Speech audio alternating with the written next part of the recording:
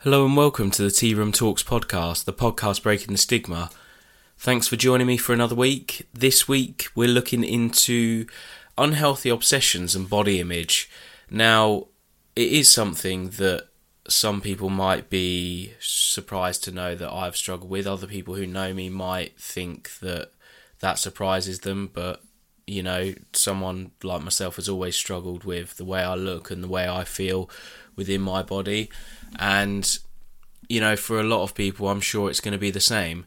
Now, we're going to be speaking to Rachel and Claire, the owners of the eating disorder specialists. Now, they're going to talk to us, obviously, about what common eating disorders there are, how they're identified, and what, you know, contributing factors there are, why they are quite common and why eating disorders exist in society. And naturally, we're going to talk about the ways that support is available and better understanding of disorders, which is so important, certainly to aid people who suffer with it. So let's take a listen to the chat that I had with them. So, for the first time ever, I'm joined with two guests today, Rachel and Claire. Thank you for being here. Thank you. Hello, thank you. So, yeah, I'm really excited to have you both on. You're both from the eating disorder specialist, so a really important work that you do. If you'd both like to introduce yourselves, your job roles, and obviously what your relation is to the organisation. I am Claire Steedman, and I am obviously the other half of TED, so one of the co-founders and clinical directors. Hi, and I'm Rachel Alderburn, again, the co-founder and clinical director, the other half of TEDS.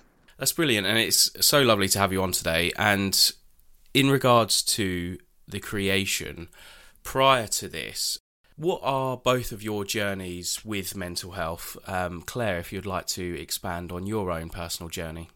Well, I think in general, you know, everybody has either experienced mental health problems to some degree and to different extents, and also knows people, you know, within their family or social network who are or have struggled with different mental health problems.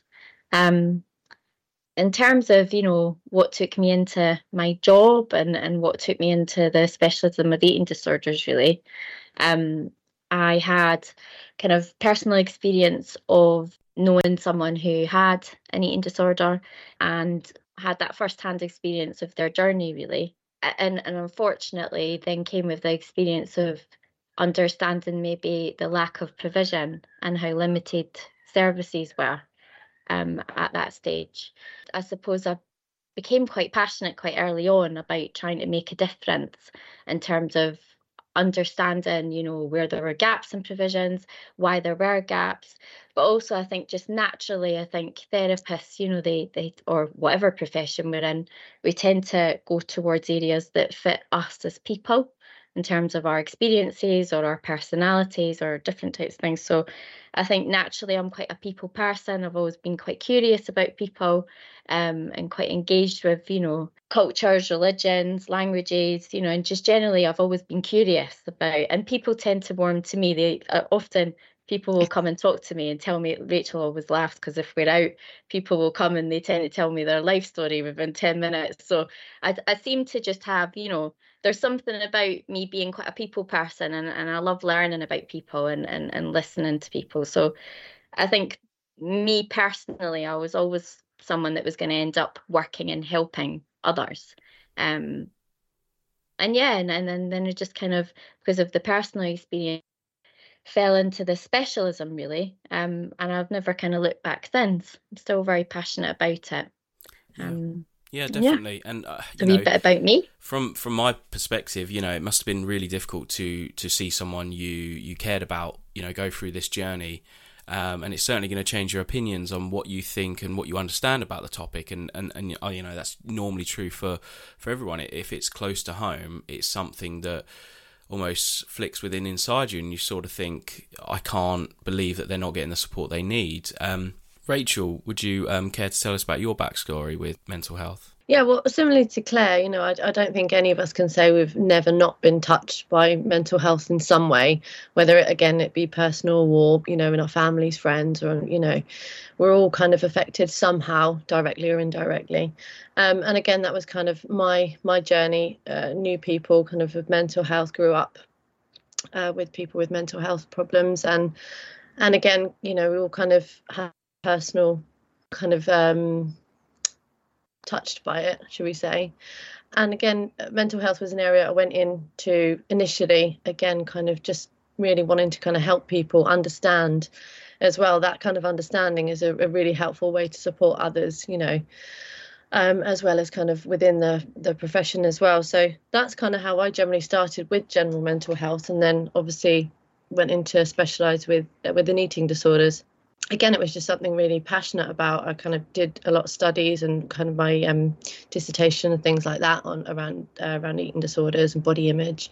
And that just kind of, as we organically started working within this area, again, like Claire, we kind of saw this gap where people were just not getting the support they needed, or having to be in really kind of harsh parameters, either, really low BMIs, things like that, where we're actually, we wanted to be accessible. So that's kind of, among lots of other things, why we kind of went out and developed into TEDS. Yeah, definitely. And, from the sounds of it, that's very much what led to the creation of it, and why you decided to create this amazing place, really, because, when it's something that touches you and makes you realise what's going on, it often actions that change. And naturally, people like yourselves are the unsung heroes, really, in life, because founding these sort of organisations, they shouldn't have to exist, but they do, and the people that need them are going to be ever so grateful that they do, because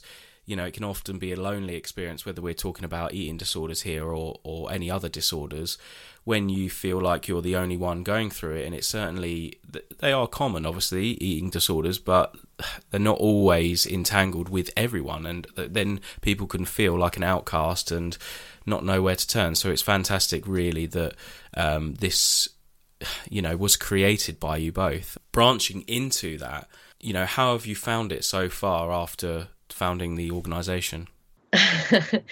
Wow, a roller coaster, shall we say?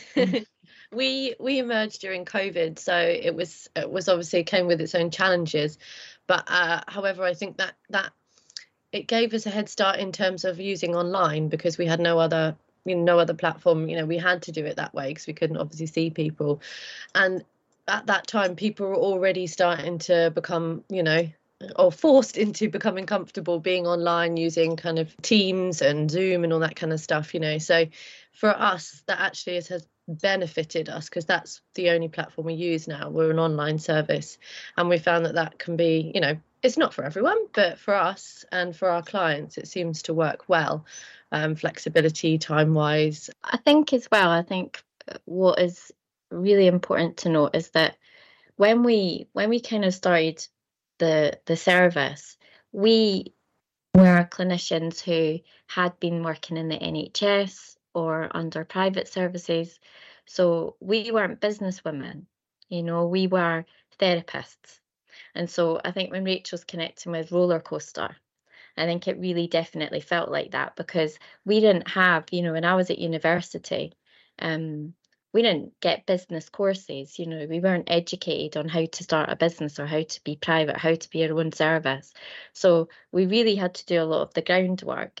And it was such a roller coaster, because we kind of gradually jumped into it, and we didn't know how this was going to evolve, did we? You never know when you go out and you do these things. But one thing for sure is that we did know is that we put a lot of passion and a lot of heart into it, and that's definitely what we do. And I think what I did want to say was, in relation to before about personal experience and kind of bringing that, I think those kind of things make us better therapists. I think the fact that we can relate to certain things our clients may be going through, or we can, that we kind of pride ourselves in being very warm and accessible and just being very genuine, not coming across like we have everything in order and we're perfect and everyone else has lots of problems and we're there to fix them. That's not the way Rach and I work. We're very much human and warm, and we're very aware that we're not perfect. And you said, Toby, earlier that, people must be grateful that we're here. But actually, Rach and I think every day I say it to a client, I feel so grateful and privileged that they're with us, that they've gave us a chance to listen to their story and walk alongside them through periods of light, but also through periods of dark, And I think that for me it drove us, it always drives us, are the clients. And it sounds super cheesy, and a lot of people say, oh, but I get some friends saying, but you do have to earn money, but I'll say, of course we do, but again, you have to believe us that Rachel and I, with the online platform, what Rachel was just connecting with there, we can keep costs down as well. We really think through about being ethical and accessible as possible, because we don't want people who are from a specific socioeconomic background to just be able to access us. We want people from different walks of life to be able to try and access us if they feel like they want to change. So sometimes people find it hard to believe, but we aren't businesswomen. We had to learn it from scratch. We had to put a lot of effort and time in. We've had to learn about accounts and about taxes and about these kind of things, social media and social media, and we I can't believe we've done it. We have actually done it. But the thing is the clients are also benefiting. We've discharged people who have recovered, and it's a bit overwhelming really when you sit and reflect on it. We do have to pinch ourselves a lot, don't we? We often reflect on that and say, gosh, it's pretty overwhelming. Yeah, definitely. And I certainly relate to that, as a small business owner myself. You don't learn these things, you're not told how to manage taxes, finances, accounts, how to manage workflow. You are everything all enveloped in one. And this is a prime example of why I love getting the guests that I do, because you have no relation to me whatsoever in construction.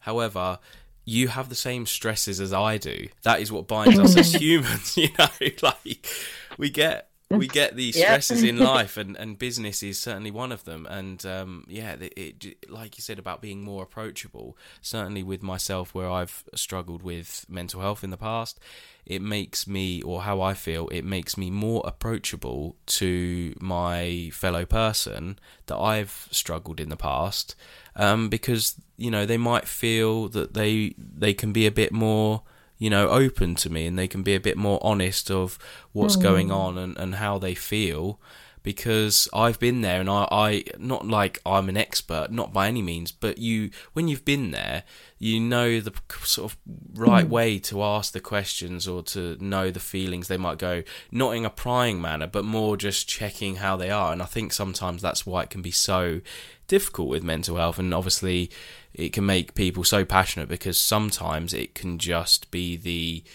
almost like the striving force behind to what you do now. Certainly in my example it is. However, it doesn't define who I am, and that's why you can just get so passionate about the topic. So yeah, no, it was great. It's good that you're doing well, and yeah, it's never going to be an easy road, certainly with any sort of business. But it's hard because I suppose as a side note, you're always going to have the stresses of managing these various bits as a business, but you've got your actual patients, and that must be really hard to some days manage the business and admin side, but have such a burden on your shoulders. Like, what would you say about that? I think we obviously get supervision because we're therapists, so we actually have to have therapy, so we have to have it on a regular basis. So I would never say, and I'm just gonna say, I would never say the clients that we see are burdens, because actually they are what we do it for. They're like, I would say, the bits of glitter in my day, That's what I'm here for. That's what, and I know Rachel feels the same, that they're the ones that we're here for. I think that Rachel and I have naturally evolved into certain roles, and there is, I'm smiling because Rachel knows what I'm talking about here, that, you know, I am, surprisingly enough, I lack common sense. Everybody that knows me knows that. I'm quite comfortable with that. Okay, not very pragmatic. However, I can actually, I like things in order, and I like it. So I naturally went into more of the account stuff. And when we do kind of posts, I tend to be quite factual orientated. I'm quite, I don't know how to describe that. I don't know where it comes from, but that tends to be my side of things. I like to keep things in order. Rachel does a lot of the creative, social media, messy stuff, that and so we've naturally, and people, when we talk this through, and it always surprises me, but when people say, well, how do you guys work together? How did you designate your roles out? And actually it was a very natural process. And I think because we were such good friends before, we have such a love and respect for one another, that it's such a natural, intuitive process that we take for granted, actually, until someone stops us and asks us. That, 1 week Rachel might answer more inquiries than me, but then I'm doing the accounts in the background, and then the other week, and actually I might answer a wee bit more of them, and then she does something else. So we were very subconsciously intuitive, and I think that is quite special. And I think our clients feel that, because obviously our clients see us both as part of a therapy team. So they feel very held by me and Rachel, and it means that Rachel and I can kind of help contain people, because we do bring similar and different things. But I would say that we are at a point where we're fortunate enough to think about expanding. So we do need to think about that and think about a plan ahead. But in terms of looking after ourselves, I think that we have a good balance in terms of we have our own therapy. We constantly reflect, Rachel and I. We meet every week. We talk through the clients. We talk through what we need to do. So we support one another. So we feel quite held. And I think that helps us kind of manage as a business, and kind of our training's obviously working with people. So that bit that's the joy. The bits where I'm like, what is this account doing? That's the bit where my brain's a bit more new to it, but I'm getting there, we're getting there, Yeah, that's the bit where I just ring Claire and say, Claire. I do think it is that relationship, though. It's definitely that relationship that keeps us afloat. We're, like Claire said, we're constantly reflecting and bouncing off each other. When one's struggling a bit, we'll pick each other up, and it vice versa. It's just the way we've that's how we've evolved, and that's why we knew we could work as business partners. Yeah, no, that's exactly it. And yeah, you're totally right. Patients certainly aren't a burden. I think I was bringing my construction side there and thinking about builders who are my burdens. But yeah. So let's go into, what your organisation is based upon, eating disorders. Can we talk about what common eating disorders there are and how they're identified? Yeah, so I think most people would say, as soon as you ask someone what an eating disorder is or what they know of them, they'd say, anorexia, which obviously is an eating disorder. And that's characteristically as people use food as a way to cope. So they would limit the amount of food they take, potentially over-exercise. And it's about controlling their weight and an intense fear of weight gain. And then obviously you've got bulimia, which again would be maybe periods of restriction, and then binges or large amounts of food in quite a quick space of time, and then vomiting that back up. And then actually in 2013 there was binge eating disorder actually became a diagnosis, which was actually, I think, one of the most common eating disorders that we actually have. And binge eating is obviously where someone has frequent binges and takes in a quite large amount of food, generally in quite secret, and then characterised by kind of feelings of guilt around themselves. ARFID is another eating disorder, again, that was recognised in 2013. ARFID stands for Avoidant Restrictive Food Intake Disorder. And that generally, it used to be known as like the children's eating disorder, but because it's commonly seen in children, but actually it can stem into adulthood as well. And that's a fear of certain types of food, either certain textures, tastes, smells, sticking to very kind of familiar, safe food groups, maybe cutting out entire food groups, potentially a fear of vomiting, or just a loss of interest in food completely. And there's obviously another non-specified eating disorders as well, which is probably one of the biggest eating disorders we see, where they don't actually fall into one particular category. There's subtypes from different types of eating disorders that we see. So they're generally the kind of main ones. You have kind of other niche ones, and you also have ones that perhaps are maybe bumped around sort of on social media and things like that. You might have heard the term like orthorexia and kind of, all these kind of maybe kind of the social media stuff, which are not actually recognised, but can come with their own struggles. I think as well, just to add to Rachel's kind of summary, I think it can be really helpful to think about them in context and give like facts. I was just saying earlier, I like facts, don't I, and numbers. So here you go, I'm fulfilling my role really.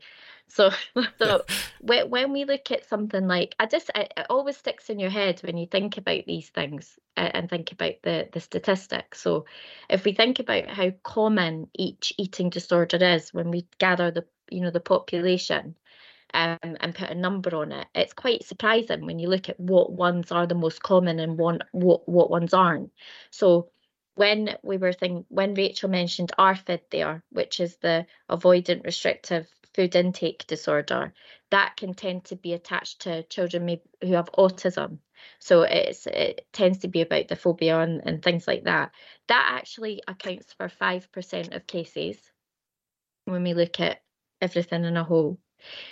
Anorexia, which is, I think, as Rachel said, the one that comes to mind when we think about eating disorders, because it's so visually shocking.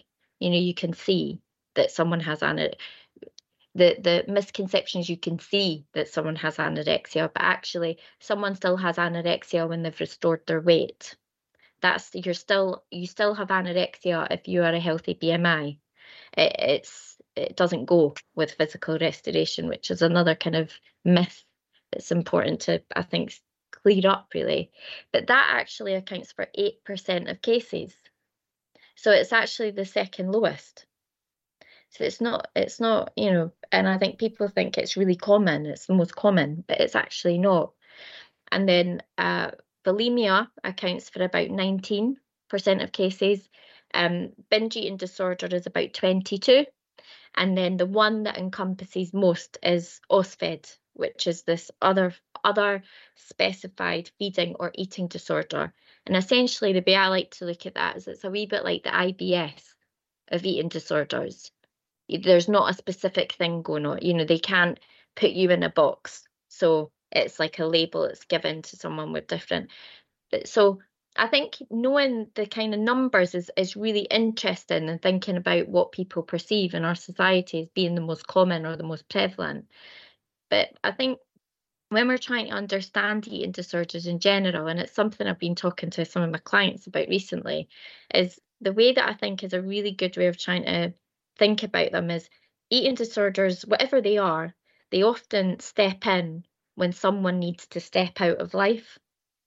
Does that make sense? So they often step in to help someone manage distress, anxiety, trauma, whatever it is they're experiencing, lack of confidence, lack of assertiveness, whatever it is. An eating disorder will step in, which essentially allows the person to step out of life. And I think that's quite helpful in thinking about the role of an eating disorder, because the way that someone develops an eating disorder is a very subjective journey, and it's very individual to each person. There can be familiar themes, but it still is it's still quite subjective and unique.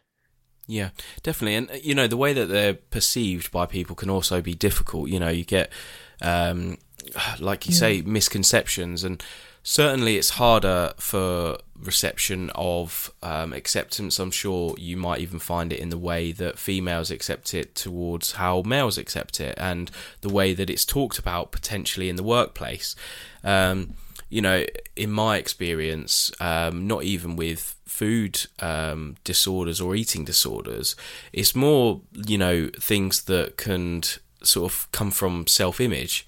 You know, and I've struggled a lot in the past, certainly with my self-image. I'm not a skinny guy, not by any means. And being in construction, you know, you're often surrounded by these big blokey guys, and it's easy for, you know, topics of your weight to get discussed and things like that. And it's something that I definitely dealt with, and I feel like it was a contributor when I was growing up, that the more I got sort of joked about, the more I thought that I would like turn to food. As definitely it is my comfort blanket. There is no denial from that. Food is 100% it. And it can just be difficult. And it's good that you mentioned about how they come about and where the themes almost of this unhealthy obsession comes from, because you've touched on there, like trauma definitely is very common, and coping mechanisms, like for myself, 100%. I suppose you will deal with the more clinical side, like the habitual, or you might have OCD ones, or you know, proper obsessions or compulsions to deal with. And I suppose that's where, would you say there's more of the element of the psychology side to it than there is the actual topics of like self-image and social media, would you say? I think it all comes under therapy, really. I think obsessions and compulsions, that would be, OCDs are completely separate diagnosis. So that wouldn't be something that people can be highly anxious and have obsessive thoughts. That's 100% accurate. But I suppose when we are getting to know someone and figuring out what's contributed to the development of an eating disorder, everybody's journey would be different and be subjective. And there's almost like lots of different things, and we often connect it as almost like a perfect storm of events or traits or things that have happened that all come together, and then gradually the eating disorder steps in. And everybody's reasons for that, every individual's reasons for that are very different and subjective to them. There are common themes, so you're connecting there with coping strategies. Now, the stress and trauma and coping strategies, me and Rach wouldn't see them as separate things. They're all one and the same, you know, they're just different in terms of cause and effect and how someone's managing.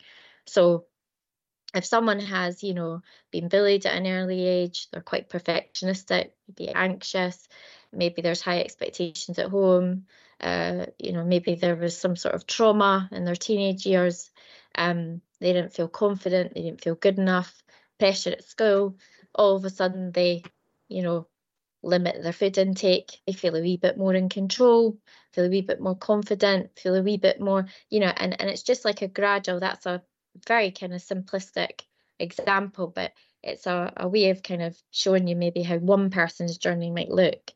And then what happens is the eating disorder steps in somehow very gradually and fulfills a function or a need. And it is dysfunctional, but it does do its job.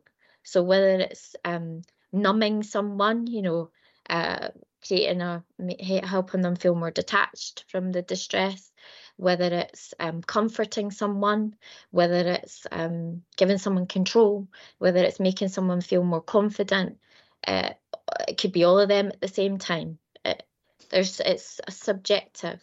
And so, yeah, it is a kind of coping strategy in a way. And then you've got to work out the function that it's serving for that person, why it's in their life. And then you've got to help them process trauma, use other ways of managing anxiety, learn other ways of managing distress, different things, and help them learn the skills and do the kind of past exploration work, processing of trauma, to then be able to be an individual that can manage on their own without the use of that big dysfunctional coping strategy, I suppose. Again, that's one way of looking at it. I don't know if that helps. Yeah. Kind of clarify. Yeah, definitely. I mean, the way that it almost sounds like is very similar to the way that addiction creeps in, to, you know, fill that void or that space where people need to focus on something different. And like you say, whether it's to numb the pain, whether it's to exaggerate the pain of what someone might be going through, or fill the space of where someone stepped out of their life, or it really does explain that situation. I think often the misconception certainly is that people are doing it just because of self-image, which obviously is, like you've said, is certainly not true. And considering as well, you've given the percentages of what you know, the diagnosis and the common eating disorders you have sort of nationally, it just shows you that even anorexia, where people would assume that that's all an eating disorder is, it isn't even the top one. Would you say you know the figures for you know, the typical cases you have, like male to female? Is there any comparison in regards to what is more common, and age groups? What would you say you've got in regards to figures there? So the actual UK statistic is that 1 in 4 is a male. So, and I would say that in our caseloads is reflected quite accurately. I think, yeah. I suppose the one thing to say around that, though, as well, is even though that's statistic, there obviously, because of the misconceptions around society and the kind of stigmas and things like that, you are going to find that there's a lot of males that will still be struggling, but they don't seek help. They won't account in that data because of this stigma around that, of being able to kind of seek help and get that support. And so actually, that I would imagine that statistic is actually probably higher. Wow, yeah, which tells you a lot really about the sort of way it is, and the way that, you know, we are in the UK. You were asking about kind of age and kind of statistics generally, and I think the prevalence of eating disorders is constantly increasing. So year on year, when we go and check this figure for maybe like if I'm doing presentations or something, it always goes up. So I think currently it's estimated that 1.25 million people in the UK have an eating disorder. So that's the statistic currently, and that's at least, and that figure is constantly increasing. So these are the ones that are diagnosed, but bearing in mind that even some of the people that we see, they don't have a diagnosis. Wow. So it's rising every year. You know, it rises year on year, and eating disorders don't discriminate. You know, they affect people of all socioeconomic backgrounds, of all ages, you know, of all with the genders, sexual orientations, race, ethnicity.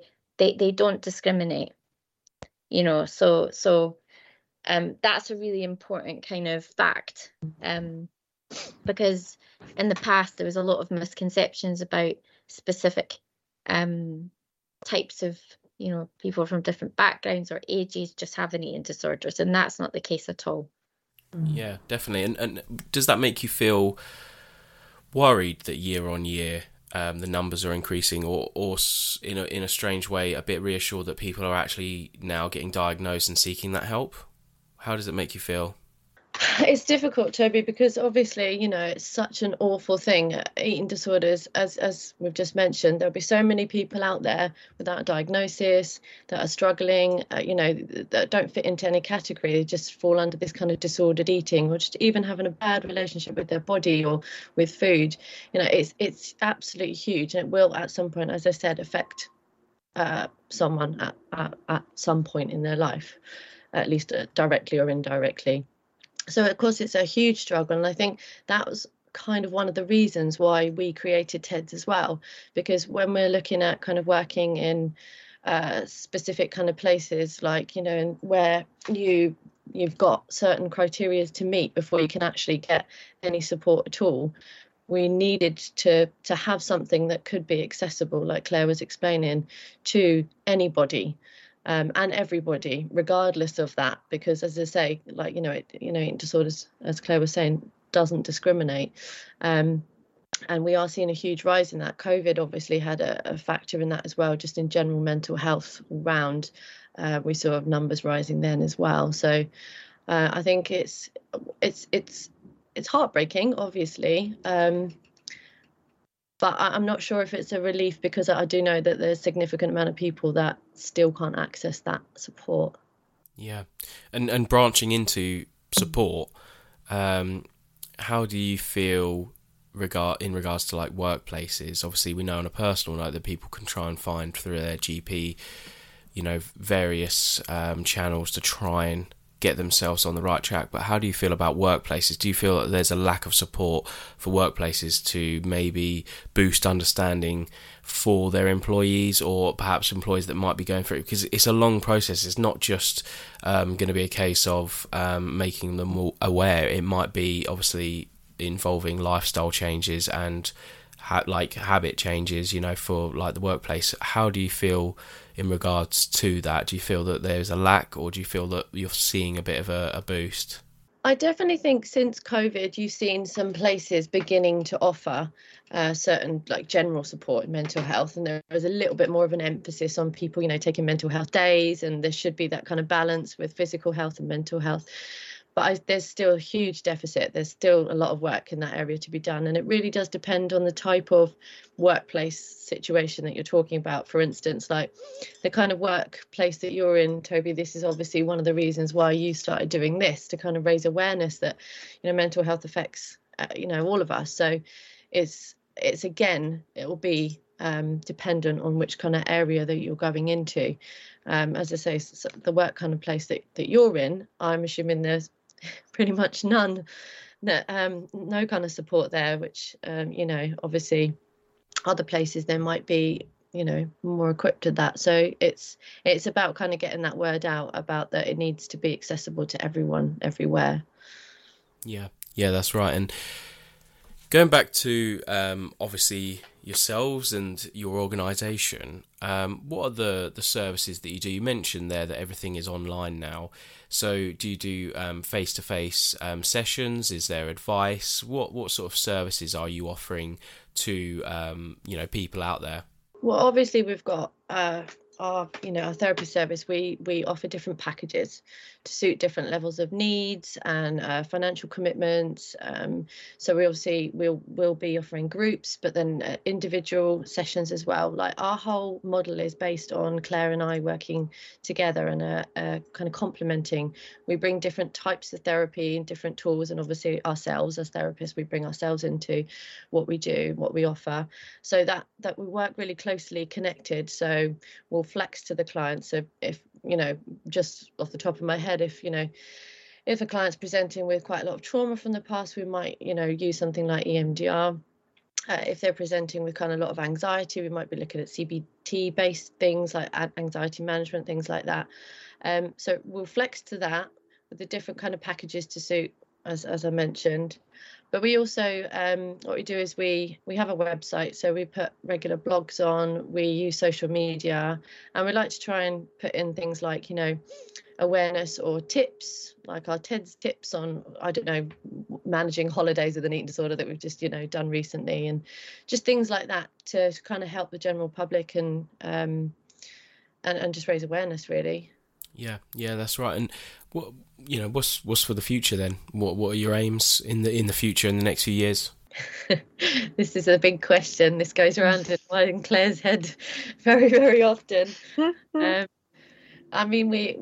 We kind of decided to keep things steady this year, didn't we? We had a kind of away day and really kind of thought, okay, we'll keep things as they are at the moment. We're busy. We try not to, pack ourselves too much, because obviously, as we say, that reflection time and being able to kind of have enough space between to reflect and debrief and things is really important to us. We don't want to cram as many people in as possible, because that's just not fair on us or our clients. So whether it is that we look at offering face-to-face in the future, something that we've thought about, whether we kind of expand taking other people on. I mean, there's, as I say, we're not 100% sure yet, but there's lots of ideas in the pipeline. As we said, we weren't kind of business women, that's not really our remit. And I think we have had a lot of learning, and we've had to do a lot of learning over the past couple of years, and it's been amazing because again, having the service and people being able to access us and make some changes and go on and kind of recover is what we do it for, really. We really do. And I think that we have options to grow, expand, take it in different directions. But I think we've always done things very intuitively, and we kind of know when we need to move. And I think we've felt like at the moment, things are quite good. We're in a good place, and we just need to kind of think about, I think we'll naturally know when we need to take the next move. I think it's less of a strategic thing and more of a kind of feeling thing. We just kind of go with how things are feeling and what we think. And I think we've built a really good platform, a really good solid company. And I think it's been amazing, for example, doing podcasts and raising awareness and, feeling like you're making a difference in the world somehow. And I think that's what we're doing it for. We're doing it so that we can help people and make a wee difference in an area where there's not a lot of provision. There's such a lack of provision. So if we can reach, just one person, then we've done a good job, right? That's the key thing, I think. So we're very passionate about keeping our hearts within this and keeping the service about people, not about expanding and losing its heart or its warmth. Yeah, and that's what's important, and you mentioned there, even in regards to expanding or anything like that, it's about when it feels right and when the moment feels right. And to be honest, that's what a lot of people who are successful and in business say. So it sounds like a businesswoman talk to me, so I think you're on the right path there. So in regards to that, you're doing something right, definitely. You're being too kind. You clearly don't know me well enough, Toby. Finally, in regards to TEDS, please share away your social medias where people can find you and where they can follow you to obviously either get in touch to learn about your services and potentially seek help, but also just to follow the sort of great work that you do. Thank you very much, Toby. We actually have a website. It's just edspecialist.co.uk. It's very simple, just exactly who we are. And on the website, you'll see and able to email us. We've got Twitter, Facebook, Instagram, LinkedIn, and there's a blog on there too. So yeah, we're around. Yeah, which is absolutely fantastic, and like myself, rather, it's there to signpost and to help people to get them on the right path and find their way that they might need a little helping hand just to get to the right place. So thank you both so much for joining me today. It's been absolutely fantastic to speak to you and to learn about something that I've seen very much in the breach, but not really been able to chat to someone directly about it. So it's been really interesting to have you guys on today. Oh, thank you, Toby. Yeah, thanks for having us, and fantastic work you're doing. The chat there with Rachel and Claire, really interesting once again, because it's been good to learn and educate even myself about the disorders that are out there, the information that is out there, to better understand what people can be going through, and often the way that it can easily seep into people's lives, like things like addiction. They're often misconceived, and people can often get a bad rep that they look like they're doing it to themselves with eating disorders. It's often looked that people do have control, when in reality it's no different to any sort of disorder or mental health condition that is out there, that you just simply don't have control over your life, and this is why it's so good to understand these conditions better. And of course as well, it was interesting to learn as a small business, you know, the stresses that they go through, and, you know, almost speak to them on a level like that we all are similar, and small business owners here all go through the same struggles that we spoke about in the episode. So once again, thanks for listening this week. All the relevant information will be in the episode description for your use, and I look forward to having a chat again next week.